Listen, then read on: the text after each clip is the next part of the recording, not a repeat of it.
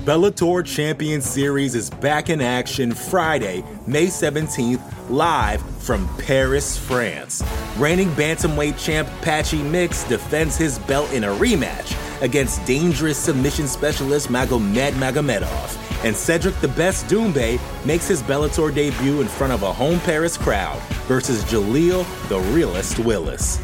Don't miss the action live at noon EST on HBO here in the US. And visit Bellator.com/watch for information on how to watch around the world. This is the very first time you'll be able to stream a Cedric Doumbé fight here in the US, so make sure you don't miss it. You know how to book flights and hotels. All you're missing is a tool to help you plan that unbelievable travel experience. That's why you need Viator. Book guided tours, excursions, and more in one place. There are over 300,000 travel experiences to choose from, so you can find something for everyone. And Viator offers free cancellation and 24/7 customer support for worry-free travel. Download the Viator app now and use code Viator10 for 10% off your first booking in the app. Find travel experiences for you. Do more with Viator. You're listening to the Vox Media Podcast Network.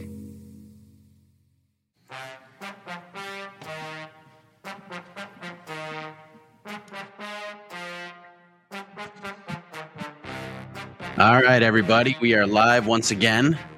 UFC Vegas 47 has come to an end, and we're here to discuss the first February event of 2022 for the Ultimate Fighting Championship with all of you. Welcome to the UFC Vegas 47 live post-fight show here on the MMA Fighting YouTube channel. I am Mike Heck. Got the whole crew here. We got AK Lee with the People's Eyebrow. We got Jose Youngs with the headphones on. AK, we will begin with you, my man.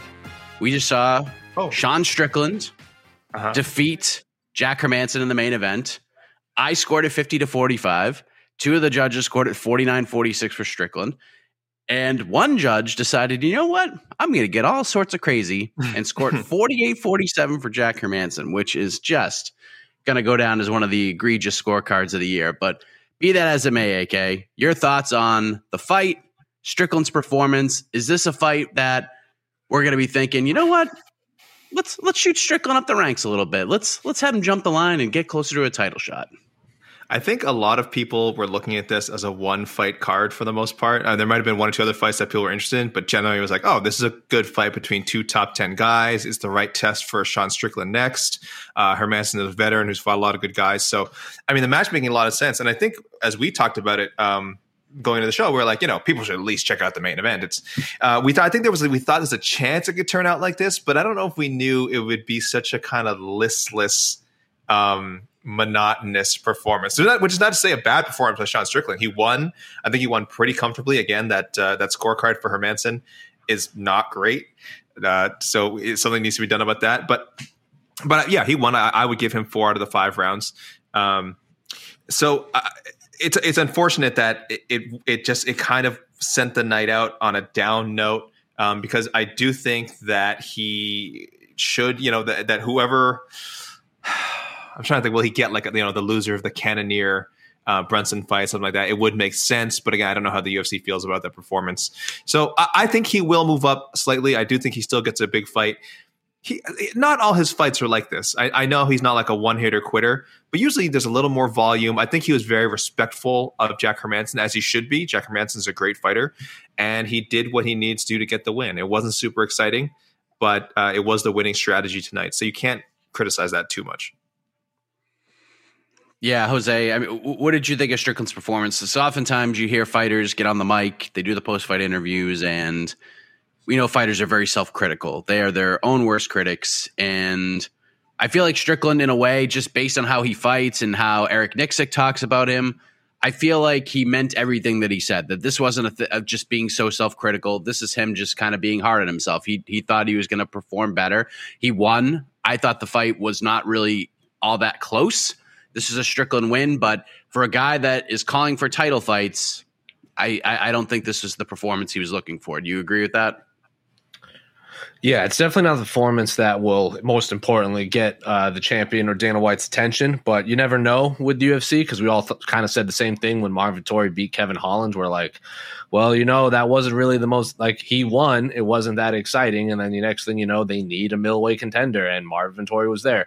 Sean Strickland seems like the type of guy that is pretty much always ready and always down to fight whoever. So more importantly than anything else, he stays in the win column and, didn't take any amount of damage whatsoever against Jack Hermanson. So comes out healthy, is on a winning streak. I think that slots him in for if any of these upcoming middleweights aren't ready or get hurt or so on and so forth. He can slot right in there. He's in Vegas. If they have a big Vegas card that they need filled, he's right there to fill that too. So I don't think it's going to toss him into the title shot right away, but outside the loser of Cannonier Brunson, because obviously if Brunson wins, I don't know if he's going to fight Israel Adesanya next. I mean, he should, but he might just not want a third straight rematch. So I don't know. Darren Till's still out there. Paulo Costa is still out there. Marvin Vettori is still out there, because the Marvin Vettori Sean Strickland fight is going the buildup for that is just I'm not going to understand a word either one of those two individuals would even say.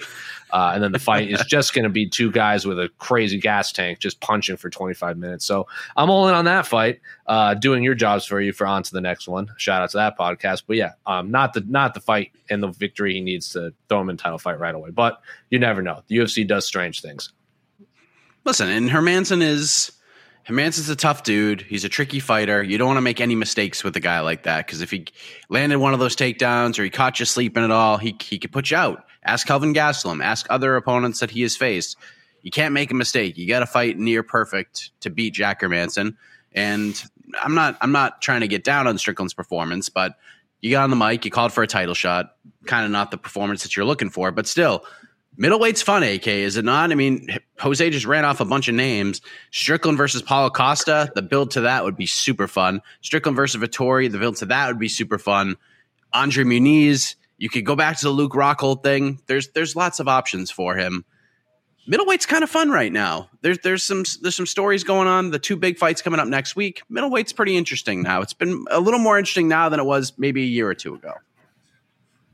Yeah, no, it's enjoyable. I mean, look, Israel Adesanya, people, they were talking today about him starting to sort of lap the division, because obviously he's fighting Whitaker again. But that's a special case. That's not because he's run out of challengers. I mean, yes, he already rematched Vettori as well. But it's more just a matter of timing. It's a fight that probably could have happened before.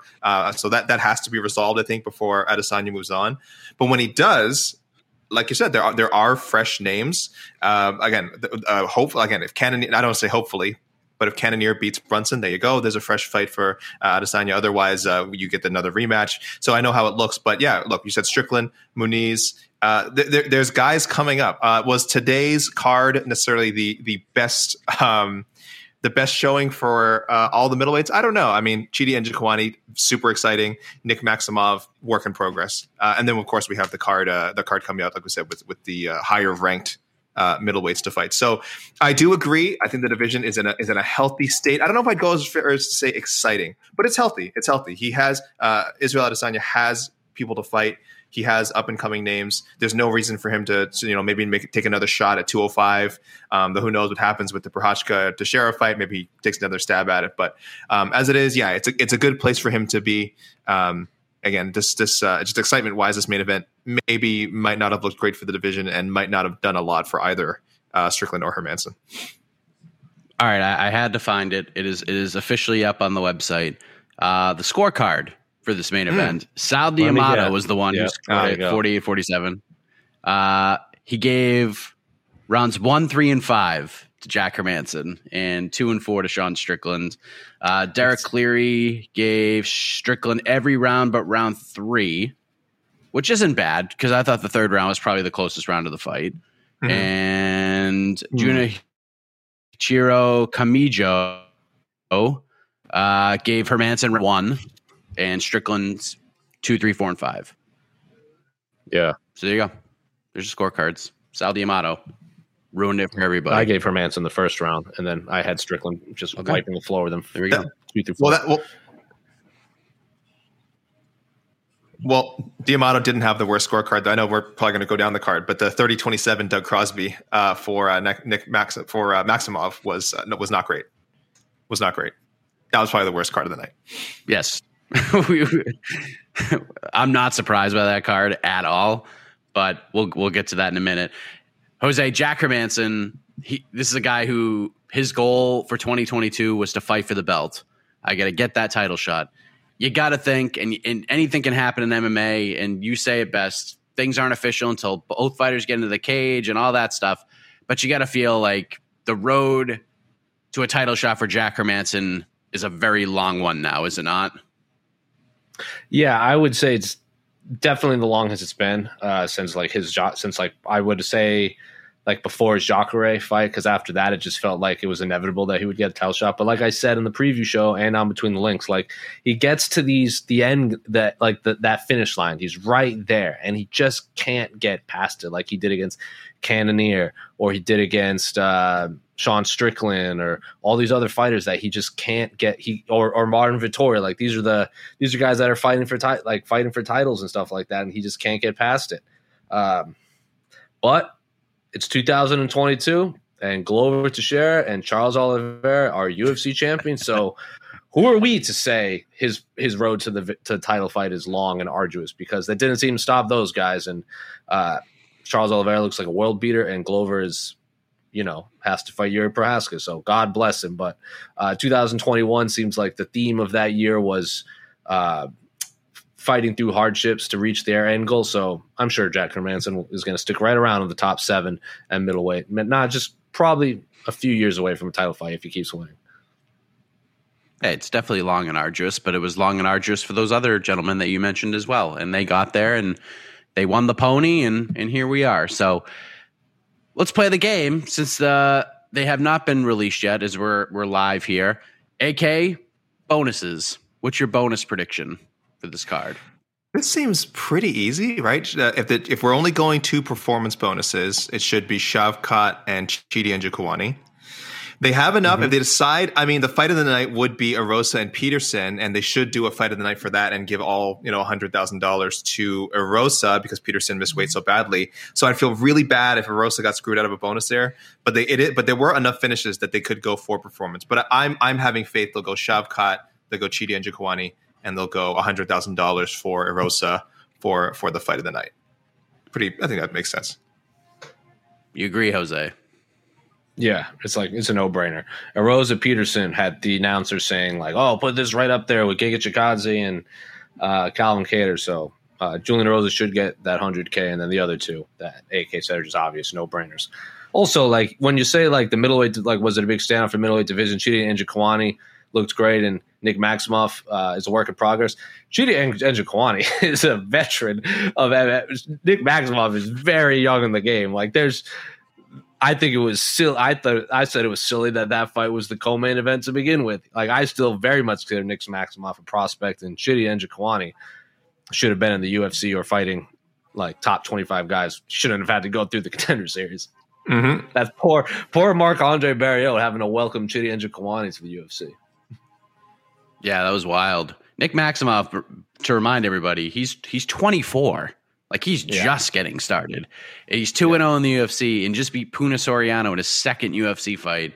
That's pretty impressive. That's a guy that you could work on. You saw, if you watch his first UFC fight compared to the second UFC fight, his striking got a lot better just in that small window of time.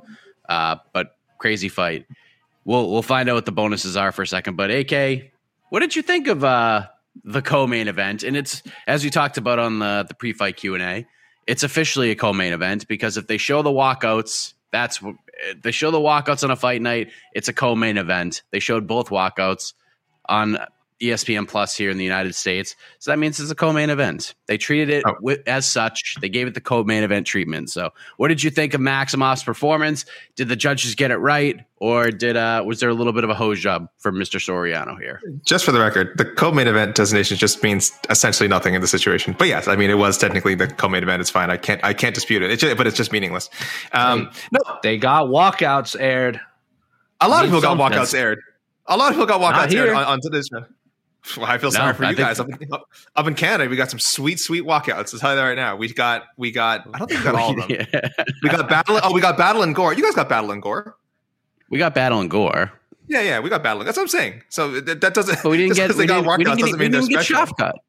I know. No, we did get That's Shavkat. Disappointing. Did you? I might have missed it, but that's disappointing. Just Shavkat though. We didn't get Harris. We got Shavkat. I don't think they played Sam Alvey, right? Because I would have done my usual "I hate Hey Soul Sister" tweet, or unless I just blocked it out. Anyway, we didn't. No.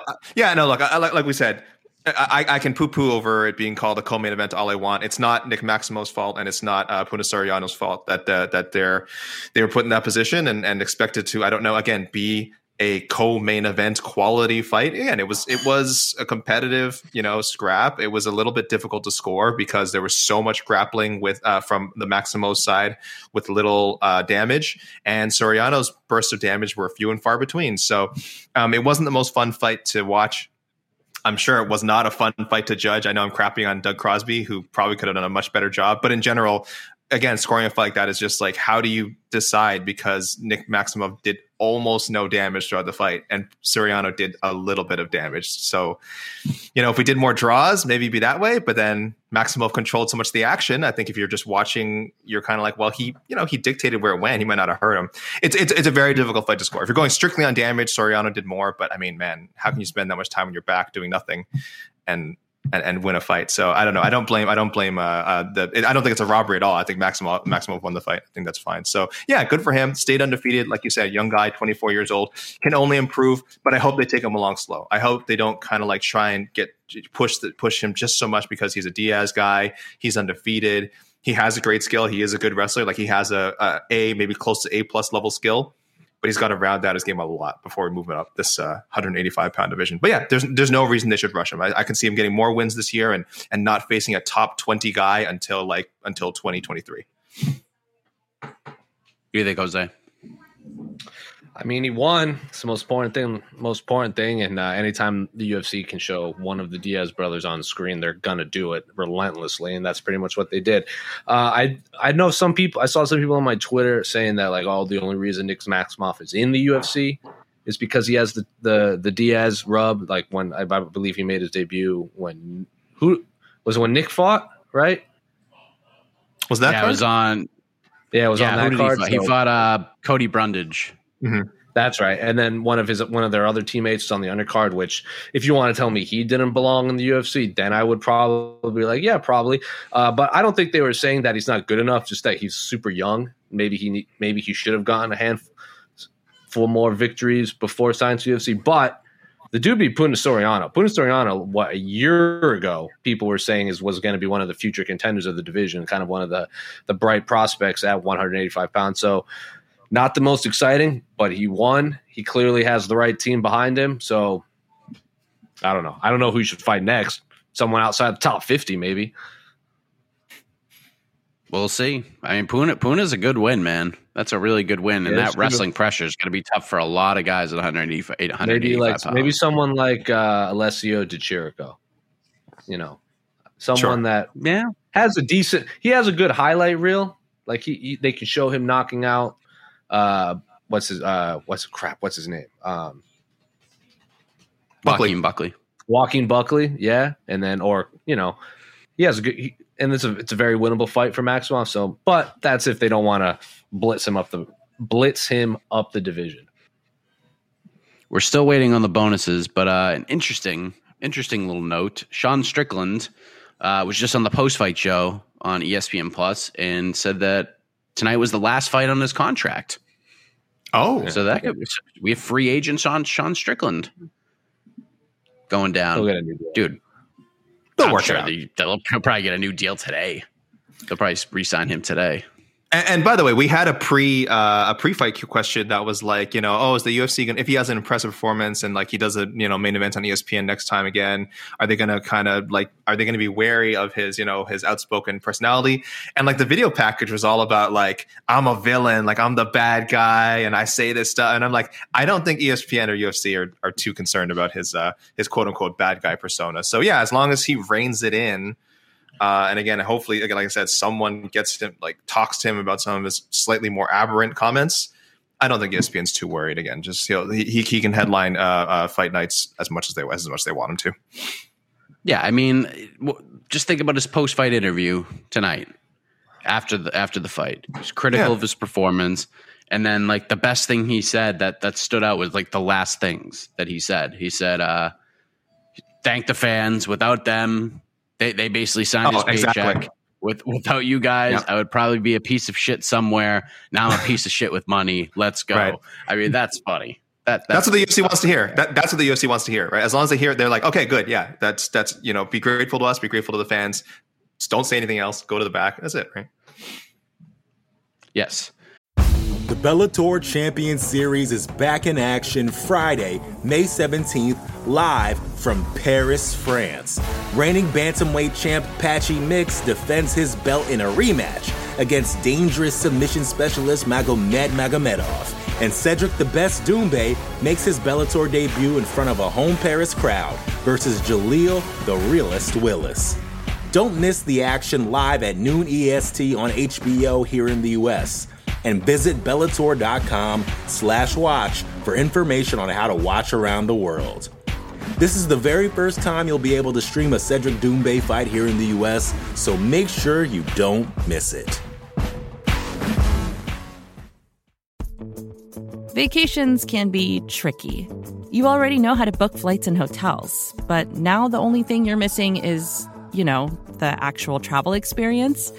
Because is it really a vacation if you're just sitting around like you would at home? You need a tool to get the most out of your time away. That's where Viator steps in. You can book guided tours, activities, excursions, and more in one place to make your trip truly unforgettable. Viator has over 300,000 travel experiences to choose from. Everything from simple tours to extreme adventures and all the niche, interesting stuff in between. So you can plan something that everyone you're traveling with will enjoy. Real traveler reviews give the inside scoop from people who already been on the experiences you're considering, so you can plan with confidence. Free cancellation helps you plan for the unexpected. And 24/7 customer support means you can travel worry-free. Download the Viator app now and use code Viator10 for 10% off your first booking in the app. Find travel experiences for you. Do more with Viator. Rest of the main card. I mean, we got to talk about Shavkat Rakhmonov, AK, because I think you needed to see. I think people needed to see a little bit more. I was sold on him already. Some people just needed to see one more, and they thought Carlson Harris was the right opponent to see if we could get him over that hump. You're a believer, AK, 100%. You are on the Shavkat train, no doubt about it.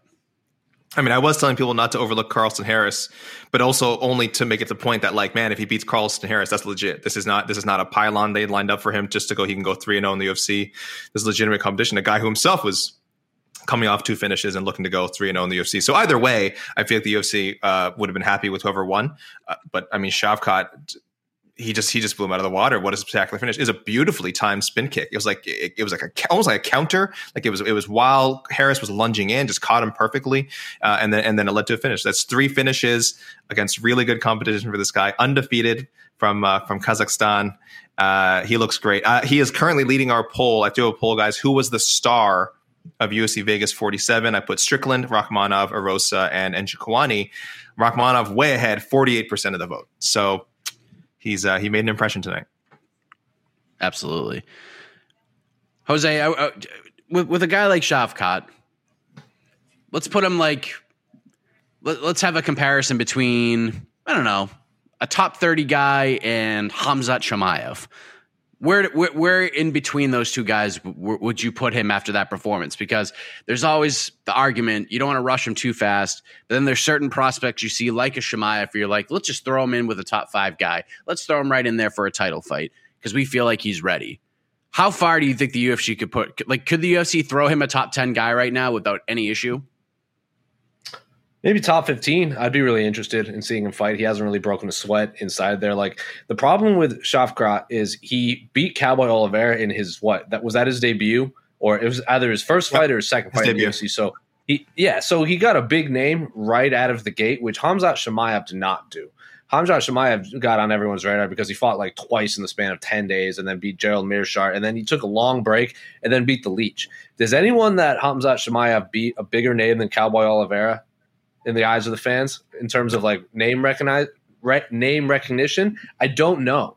Like of all the names in the UFC that Shavkat and Khamzat Chimaev have fought combined, I think Cowboy Oliveira is the best name, talent-wise, and the most recognizable. So if we're going to give him the Khamzat Chimaev treatment, so be it. I don't like if we're going to throw him in the top 15. The problem is I don't think anyone in the top 15 is going to want to fight him because he doesn't have that aura like Khamzat.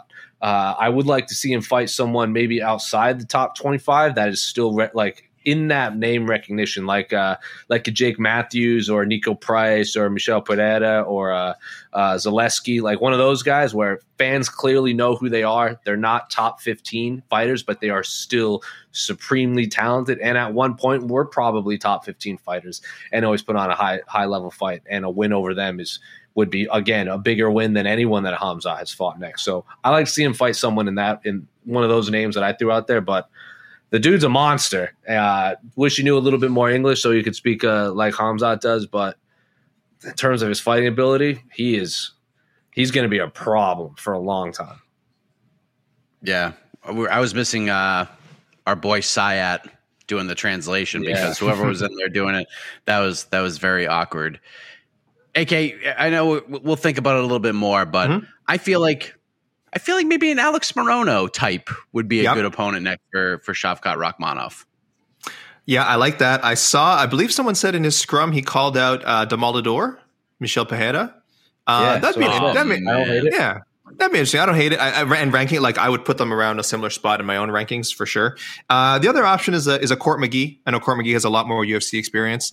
But that is kind of how they treat Court, though. Court is kind of they do kind of use him as like a litmus test. He's on his own win streak, which is nice for Court McGee for once. So maybe they wanted to be a little more favorable and not put him in front of the Shavkat train. But again, like I said, that's how they've used him in the past. So there's a ton of options for Shavkat. I think going top 15 might be a little bit too early. And again, there's just names there who don't. I mean, they're just not going to want to fight him. They're going to angle for other fights with guys higher than them. So if you're Shavkat and you want to fight as soon as possible, you take a McGee, you take a Morono, you take a Michel Pereira would be great, but I also think Pereira will probably hunt for a bigger name. How about the winner of Matt Brown and Brian Barberena?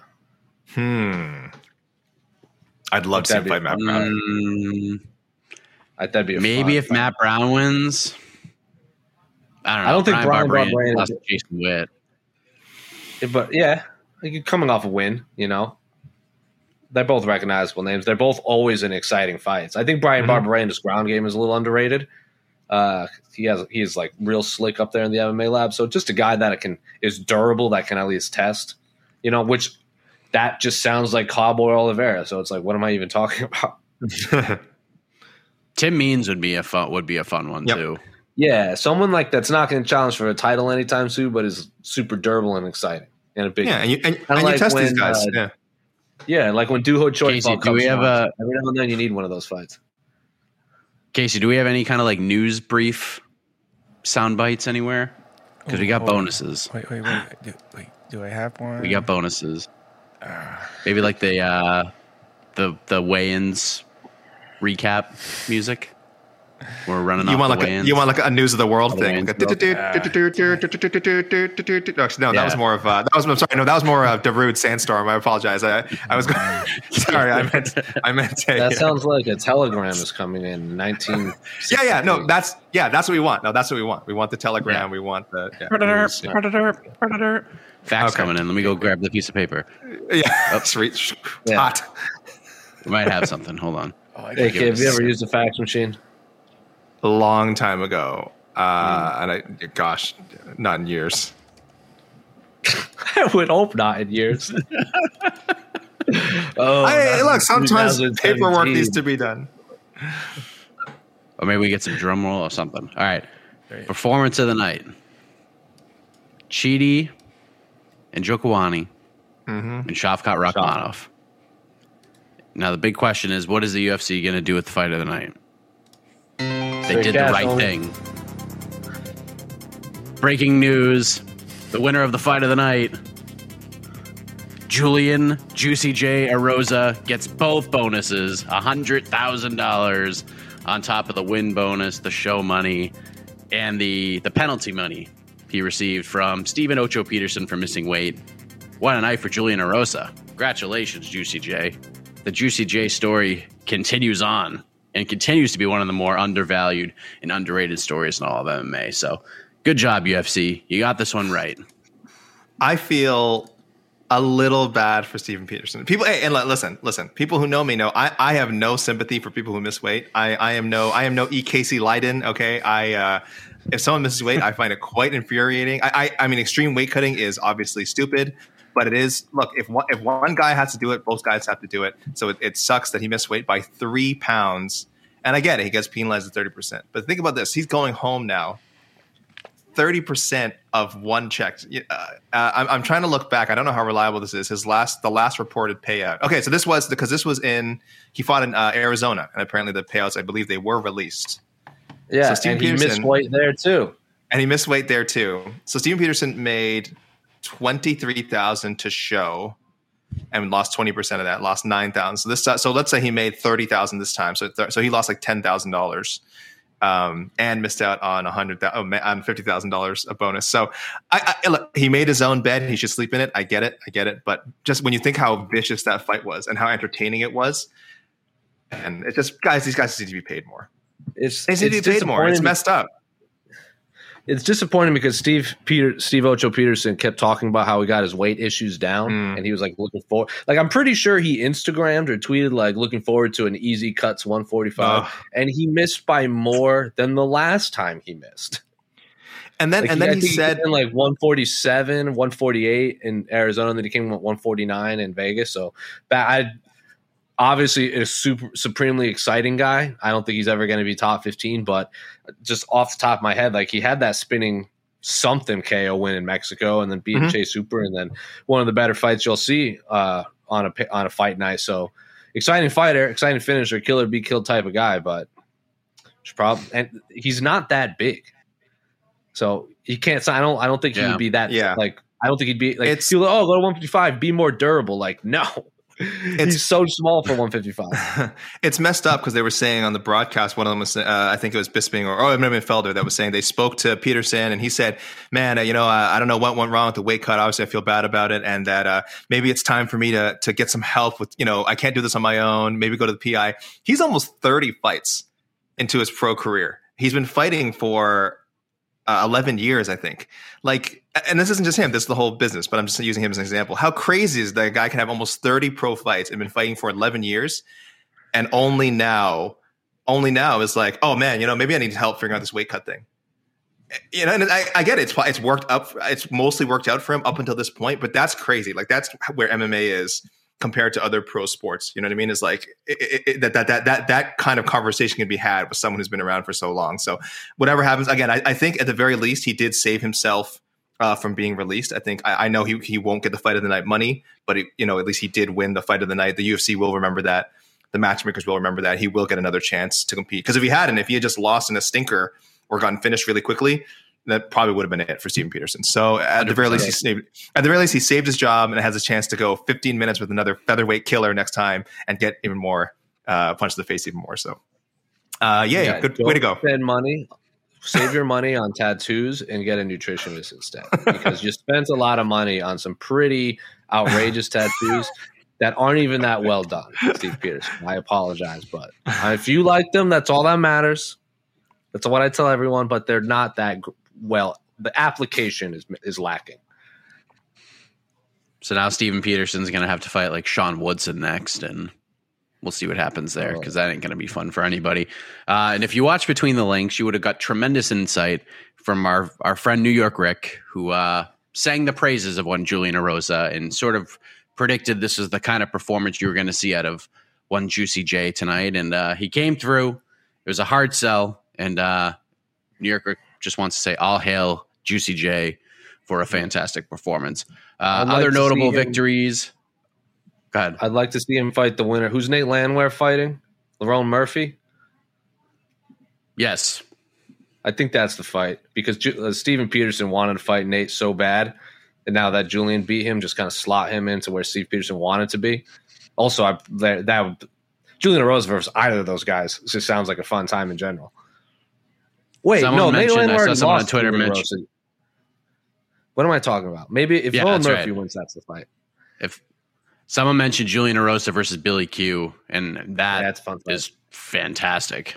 That's super fun. Had that never been booked? Had that never been? That sounded so familiar. I saw someone mention that. Like I thought that had at least been booked. It's never booked. No. Huh. Yeah, definitely. So. Probably too much on to the next one. Who's Bruce Leroy fighting? Sadiq Youssef. That's a fun fight too. Juicy J moving up that ladder. By the way, can I say Juicy J versus Giga Chikadze would be interesting coming off of that loss to Calvin Kattar. I don't love the nickname Juicy J. Is it? Can I say that? Okay. It's not raw dog levels, but it's like, listen, where I come from, my people have a saying, and that's you don't trust a man named Juicy. Maybe it loses something in the translation, but Juicy J is an Academy Award winning hip hop artist. He has an Academy Award as a member of 3-6 Mafia for Hustle and Flow. That's right. Shout out to my friends in Memphis. Academy Award winner, Juicy J. Is he named after? So is Erosa named after Juicy J? We should all be named after members of 3-6 Mafia. Oh, what are the other ones named? Project Pat.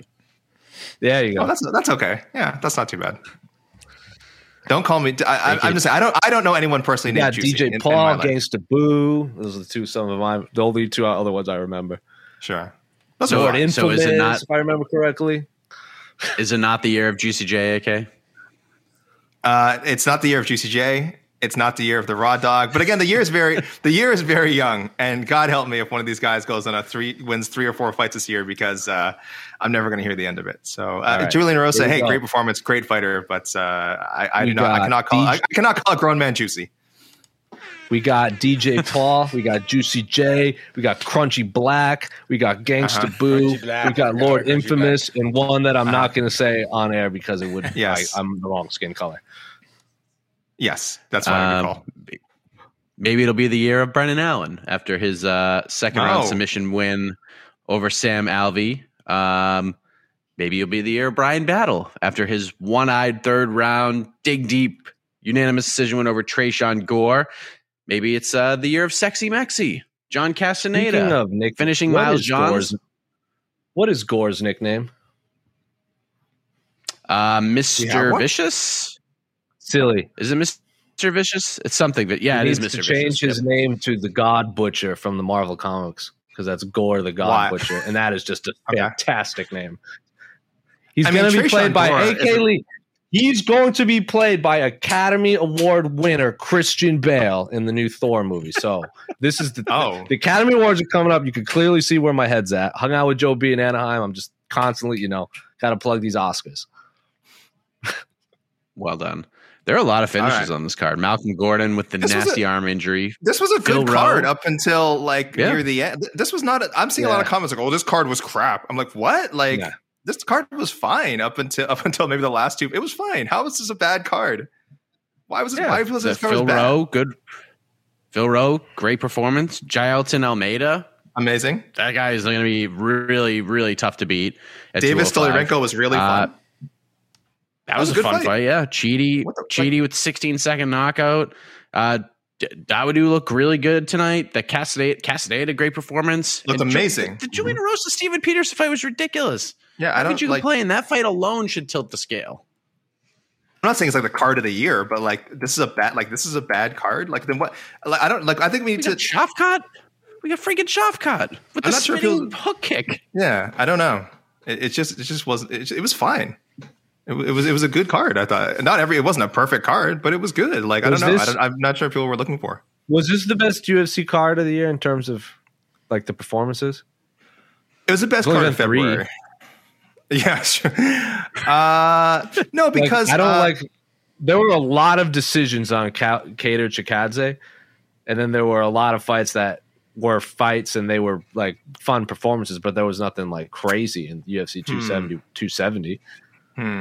This probably was the best one so far. It was better than Bellator 273.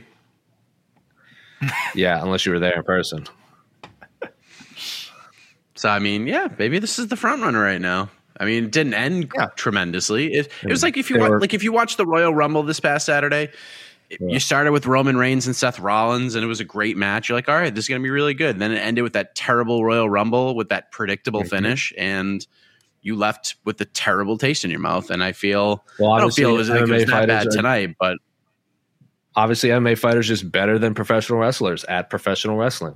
And Bobby Lashley, Ronda, and Brock Lesnar. So let me just put it this way: I think like 9 out of these 13 fights were worth watching. Like if someone asked me and they missed the card and they're like, "What should I watch? Like, what can I skip?" I'd say, "Oh, you could skip like 4 fights on it, maybe."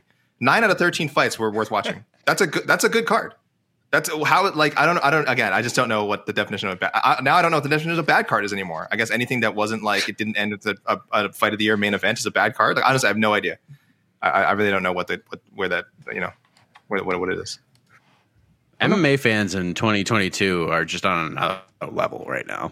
I mean you I don't know what's going to make you happy. I mean, look at the stretch they had from like UFC 267 to UFC 269. Like so just every paper. Like if you look at our like events of the year, fight of the years, they all take place in the span of like 3 months.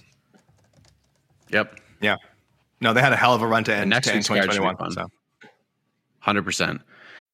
The Bellator Champion Series is back in action Friday, May 17th, live from Paris, France. Reigning bantamweight champ Patchy Mix defends his belt in a rematch against dangerous submission specialist Magomed Magomedov. And Cedric the Best Doumbé makes his Bellator debut in front of a home Paris crowd versus Jaleel the Realist Willis. Don't miss the action live at noon EST on HBO here in the US. And visit Bellator.com/watch for information on how to watch around the world. This is the very first time you'll be able to stream a Cedric Doumbé fight here in the US, so make sure you don't miss it. You know, let's go to the peeps. Let's see what the peeps are thinking right now. Go to them for a few minutes. All right. See what they got to say. Well, this is now a 3 Saturday podcast. Yes. Read the name.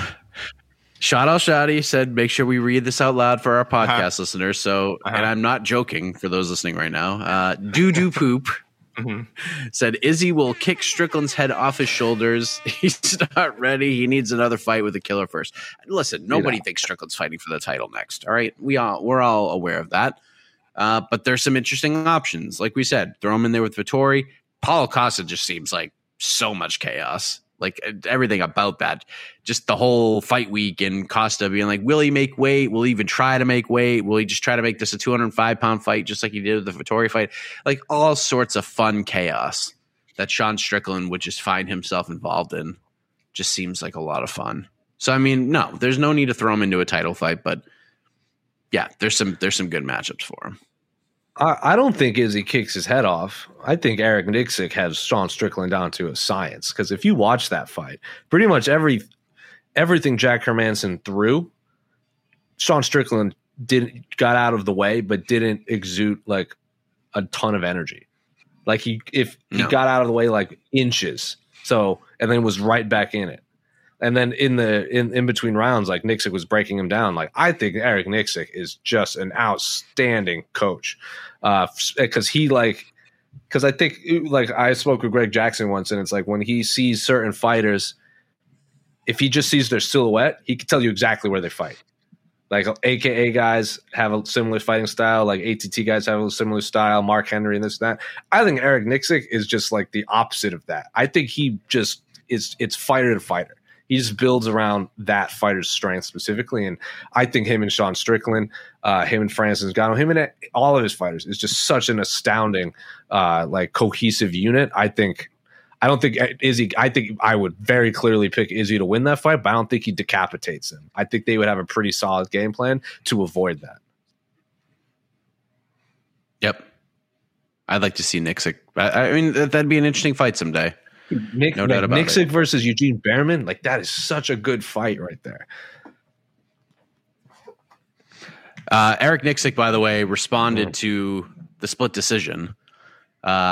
Said, quote, on Twitter, not even one media member scored it for Jack Hermansson. I know we won, but if this guy is still judging, he will continue to make egregious decisions and ultimately cost fighters their careers and livelihood. So that's Eric Nixick for you. And I can't, And I'm just seeing what the media scores were. And Eric Nixick is too level-headed for MMA. I've been saying that forever. And so anything that gets him riled up is like, something's wrong. And before we get to the next question, I will say I still think Strickland could have a competitive fight with Adesanya. He really just did enough to win today, and I get it. It was not exciting, but I think they respected how dangerous Hermansson was, and they fought the kind of fight that would not allow Hermansson to show off his best skills. That's what they did, and it led to, again, pretty uneventful, pretty monotonous fight. But it's winning. Winning isn't always exciting. We have countless champions throughout UFC history we've seen sometimes have bad fights when they win. I'm not saying Strickland's a UFC champion, but I'm saying you put him there with Adesanya, you'll see a different fighter than the one you saw tonight. I'd pick Adesanya to beat him 9 times out of 10, but it was not like, oh, he's going to knock him out in 30 seconds. Like, no, it's stylistically, it's a good matchup. Mm-hmm. Yeah. Marvin Vettori kind of wrote the blueprint on how to beat Jack Hermansson with volume, and they pretty much use a lot of those same strategies. Do I think Adesanya's losing sleep over this fight? Probably not, but he's also got a big fight against the number 2 guy in the world coming up in a week's time right now. Like, he's getting ready to probably walk into the Toyota Center at this very moment 1 week from right now. So he's got a lot on his mind. I don't think this fight cost him any sleep, if we're being honest, because it's probably not going to happen for another year or so. I hope we're not. Well, that would be a pretty wild main card if they're about to fight at 9:00. So yeah, let's do it. Right. All right. What's next for Sam Alvey, AK? Man, I don't know. Listen, I probably don't know enough about Sam Alvey's personal life. Certainly not about his finances. But you have to be thinking retirement at this point. He'll be 36 in May. He's on quite he's on a winless streak. He tied BJ Penn tonight for the longest winless streak in UFC history. 0-7-1, which I think is the same as BJ. BJ had the draw against John Fitch, which I don't know if it was the beginning of his winless streak. It was early. It was out of the first. I believe BJ beat Matt Hughes and then fought John Fitch to a draw. So it was the draw, and then I could be wrong. You might be right, and then like 7 straight losses, something like that. So Alvey's a little different. So it's 3 straight losses, there's a draw, and then 4 straight losses before that. Either way, bad. I don't think we need to delve too much into the data here. It's bad. He's lost to good fighters. He's lost to mid-range fighters. He's lost to short notice replacements like he did tonight. Brendan Allen, a huge favorite. It wasn't shocking. Obviously viewed as a much more talented fighter on the come up right now, while Alvey's on his way down. I called second round submission, by the way, on the money. So it was a little touch. It was a little touch and go there in round 1. I think people were like, "Oh wow, Alvey looks better than we expected." But again, when you call in a guy on 4 days' notice, I think it took Brendan Allen a little bit of time to get going. Once he did, he asserted himself and he won the fight. So, but I just don't know if I know if you're Sam Alvey, you're like, oh, I went to a decision with this guy. It's not like my chin is shot, but you're only going to take more damage here on out. I have to think the UFC is finally going to part ways with him. I know we said the same thing after that ugly decision loss to Wellington Turman. For some reason, they gave him another shot. I think this is it, though. I think it's time to let go. And if you're him and you can afford it and you have other things to move on to in life, maybe you consider retirement. Yeah, I don't know if the UFC brings him back, but it wouldn't shock me if they did. Happy trails, perhaps. Smiling Sam. And we know you'll be smiling all the way. You don't trust a man named Juicy. Again, it loses something in the translation, but that is an ancient Chinese proverb. You don't trust a man named Juicy. Silly. Banana Leaf, did Soriano get injured? Yes, that's an interesting question. I'll have to check in. Maybe I'll ask Eric Nixick. Seems like he was shrieking in pain in the middle of the fight. Yeah. I mean, it's probably like a pulled muscle or something. Like, I'm sure something tweaked. I mean, he basically was carrying Nick Maximoff on his back for 15 minutes. So I'm sure that's just annoying on many fronts. So don't know what the injury was, but it seemed like something was bugging him. Joseph Boza, thoughts on Brendan Allen today? Literally came off the couch on 3 days' notice, flew into Vegas, went straight to his scrum, and did that to Sam Alvey. he did what he had to do as the biggest favorite on the card. So good on him. And we'll see what's next. He wanted to come back, said he had a bad taste in his mouth, said something happened with his last fight, some personal stuff. So clear-headed, good on him. Yep. Did what he had to do. Leathery foot. Jailton Almeida definitely deserves a shout-out. He looks like a promising light heavyweight prospect. AK, are you a believer? Wow, that dude was scary. I mean, he looked scary. Mike, I messaged you saying his physique looks impressive. Well, that's not how I put it, but there was his physique incredibly impressive. If anyone wants more information, go read Guilherme Cruz's article. He interviewed Jailton last February. I'm sure he'll speak to Jailton again soon and get some more info. But you can sort of read about Jailton Almeida comparing his style to Khabib Nurmagomedov, saying I use him as reference. So that's a scary thought when you see the guy that big, that aggressive. You saw the wrestling today. You saw this is a guy who was not just holding on to position. I mean, once he got into, he advanced him out and was just pounding away. He was either going to choke Dylan Marquez or he was going to punch him out. Eventually the TKO happened. Marquez was a little salty about it, but I think it was referee Mike Beltran who did a good job and was like, no, you're not getting in that position. Why should I let you take 20 more hammer fists? So yeah, he's definitely a promising light heavyweight prospect.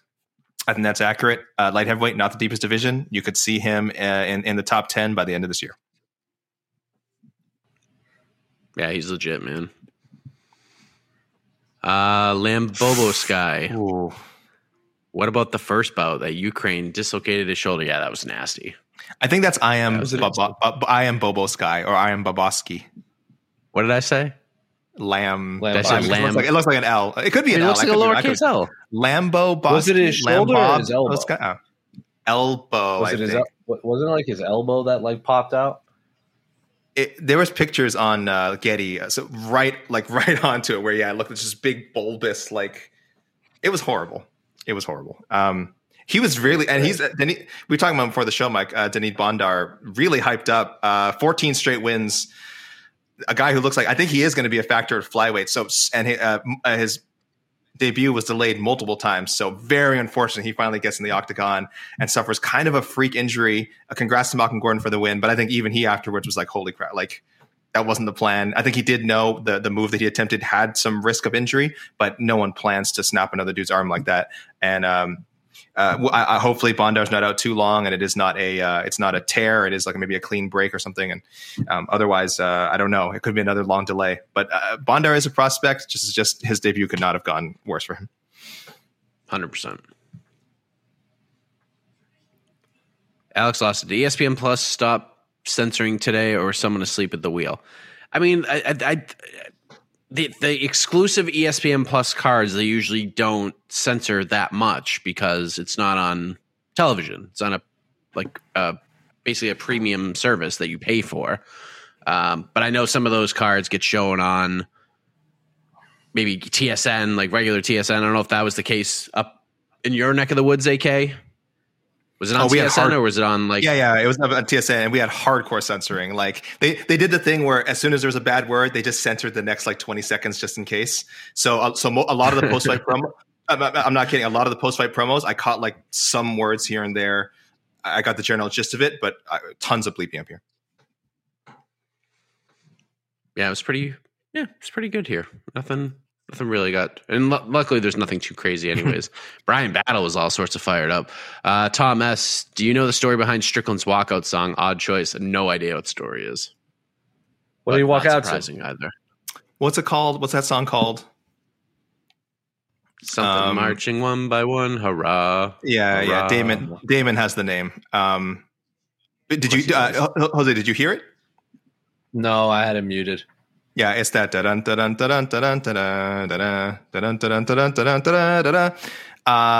it's called I can't remember. When Johnny Comes Marching Home. Thanks, shout out to Damon Martin for always singing out to the ants come marching. I don't think it's that song. I think that's what. I don't think it's that song. I think it is though. I'm gonna tell myself that that's what he walked out to. Okay, but you know the song. The first thing I thought about too. So, what do you think of that, Jose, as a walkout song? It's just a weird walkout song for a weird guy. I think Brian Battle had the best walkout song of the night. What did he walk out to? Triple H's the game. Yeah. Motorhead. That was pretty awesome. Thoughtful DJ. Strickland's psycho shtick is kind of amusing, but that flies out the window when you're that careful in a fight. Listen, Herman's a dangerous guy. It's definitely interesting where if you just show all of that dude's interviews and then you watch his, like, who's that was it Grabaka Hitman that tweeted, like, the funniest. How many rounds would it take for Sean Strickland to actually kill a guy? 30 or 35, which is hilarious because I do agree. I was watching this fight. I'm like, Sean Strickland is clearly a psycho, but he doesn't fight like a psycho. He fights like an intelligent, like some people are just really good at one thing. And Sean Strickland is really good at not getting punched and throwing in one jab. So props to him. He is a wacky individual and says a lot of stupid things, and he's clearly a psychotic individual, but he's a supremely talented fighter. Maybe that's a mind game on top of everything. I don't think Sean Strickland never deep dive into mind games. I think he's I just think he's a lunatic. I think that's 100% him. But maybe Eric Nixick is just like that guy. He's like his pallbearer with the urn, where he just like kind of calms him down and puts him in the right spot. That's true. It felt like it was a make or break fight for Hermanson. Given the split decision loss, he probably deserves another top opponent. What do you guys think about him fighting at welterweight if he loses again? Can Hermanson cut to welterweight? He's a pretty big dude. He looked huge. He's tall. Today. He looked huge. I wish that fight was in California. I'd love to know what he weighed tonight. Yeah. No, he looked huge. He's probably in the twos. He'd have to really slim down. He'd have to lose some muscle. And if you're a fighter, that's not really ideal. Or he could just stick in middleweight, keep making money, and fight. He's clearly a top 15 middleweight. Like he's always in it. Like remember he lost a couple fights, and then he came back or he lost to Cannonier, and then he came back and like tapped Gastelum like ASAP. Like I don't have a problem like sticking 185 and just keep winning. Yeah, he's a very serviceable guy. Yeah. Very Weight serviceable class guy. Changes aren't always the answer. Most surprising victory of the night. That's a good question. Castaneda? Yeah. I mean, he's good. Maybe. It wasn't like a massive upset, but I do think I had picked Johns. I'm not sure. I don't know if you guys picked Castaneda. Miles Johns at one point was like an undefeated like prospect that everyone was super high on. I was at his fight in Houston. It was like one of the last two pay-per-views before the pandemic, and he was a really good interview. And then he lost in his hometown, and then popped back and won a couple more. So I thought I was real high on Miles John after that, and Castaneda is just also very, very good. I don't know if that was more people underestimating Castaneda or people were just really high on Miles John, or just a combination of both. And we should say he looked amazing during the entire fight. He looked like amazing during the entire fight. Like it was a complete performance. It wasn't like, he came back or like back and forth and then got to finish. It was like, no, I think he won the first two rounds and then finished in the third. So really good by Castaneda. I like Miles Johns a lot. I think he's very skilled. I think what always made him so terrifying at 135 was that he was always a wrestler first that had big knockout power. But now he's sort of becoming the guy who has big knockout power that might wrestle once in a while. Like he's kind of got to go back to his bread and butter, I think. Like if he was mixing in those takedowns and trying to grind out Castaneda, that might have been a different fight. But I think sometimes when you get a couple of like if you get two straight spectacular knockouts like he's had, sometimes you just fall in love with your striking and you feel like, okay, I'm just going to lure you in and I'm just going to land that one big shot. And I feel like Tresean Gore, there's a very similar, it was almost like the identical game plan.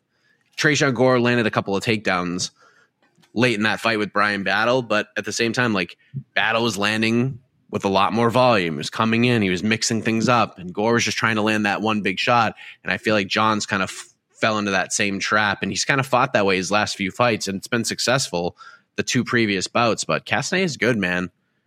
He's good, and he's starting to find himself, and that's a guy who thought he was, and I've talked to him about this 4 or 5 years ago, one of the top prospects in the sport, and he just kind of got full of himself. He got very cocky, thought he was I'm going to the UFC. I'm the man. And then lost a couple of fights. And then he had to humble himself up a little bit. Went back to Minnesota and just got into these killer training camps with Brock Larson and some of those other folks. Now he's got Rose and Pat Barry coming in to train with him. So he's getting humbled up. His head's in the right place. He's going to be a good guy at 135. He's going to be an interesting feller. No doubt about it. I like Sexy Mexy. Mike, someone is asking for your best Paul Bearer impression. David Sandine, can you do one? Oh, yes. That's all I got. I can. I can do. I'll do one for. I'll do one. Eric Nixick for Sean Strickland. Oh, Sean Strickland, we're coming for the middleweight title. Oh, tonight we bury Jack Hermanson. We're 2 fights away, and soon Israel Adesanya, you will rest in peace. Oh. You know what's funny is you sound like you sound like AK trying to do a Paul Bearer impression. That's good. That is good. Okay, good. That's what I was going for. That was a good impression. I had the prop. I would like for you to bring more. There, not enough eyebrows. Oh yeah, your eyebrows were very underutilized, and the facial expression was there. So on a scale of 1 to 10, I give that like a solid 7. Good note. That's a good note. That was pretty good. Good note. That was pretty good. And with that said, you hear the music in the background because even Casey's had enough after that impression. So UFC Vegas 47 in the books. AK and I back tomorrow with podcast audio only version of On to the next one. So get your matchmaking suggestions in. And that's that. And then, of course, UFC 271 going down next week. Jose, I believe, will be in Houston, Texas, and we'll have all your coverage for that event. Lots of fun stuff. So thanks for checking us out. For Jose, for AK, I am Mike Heck. Big thank you to Casey on the 1s and 2s. Good night, everybody. Oh, yes. Oh, yes. You're listening to the Vox Media Podcast Network. The Bellator Champion Series is back in action Friday, May 17th, live from Paris, France. Reigning bantamweight champ Patchy Mix defends his belt in a rematch against dangerous submission specialist Magomed Magomedov. And Cedric the Best Doumbé makes his Bellator debut in front of a home Paris crowd versus Jaleel the Realist Willis. Don't miss the action live at noon EST on HBO here in the US. And visit Bellator.com/watch for information on how to watch around the world. This is the very first time you'll be able to stream a Cedric Doumbé fight here in the US, so make sure you don't miss it. First thing in the morning, as soon as you wake up, the to-do list starts. Does the car need gas? Hopefully those leftovers are still good. Why did I get CC'd on Mom? No. You can't escape the to-do list, but you can make the most of your me time with a relaxing shower using Method Hair Care products. Try Pure Peace Volumizing, Simply Nourish Moisturizing, or Daily Zen Shampoo and Conditioner for daily use. All formulated with long-lasting fragrances and are safe for color-treated hair. Reconnect with the best version of yourself. Visit methodproducts.com to unleash your inner shower.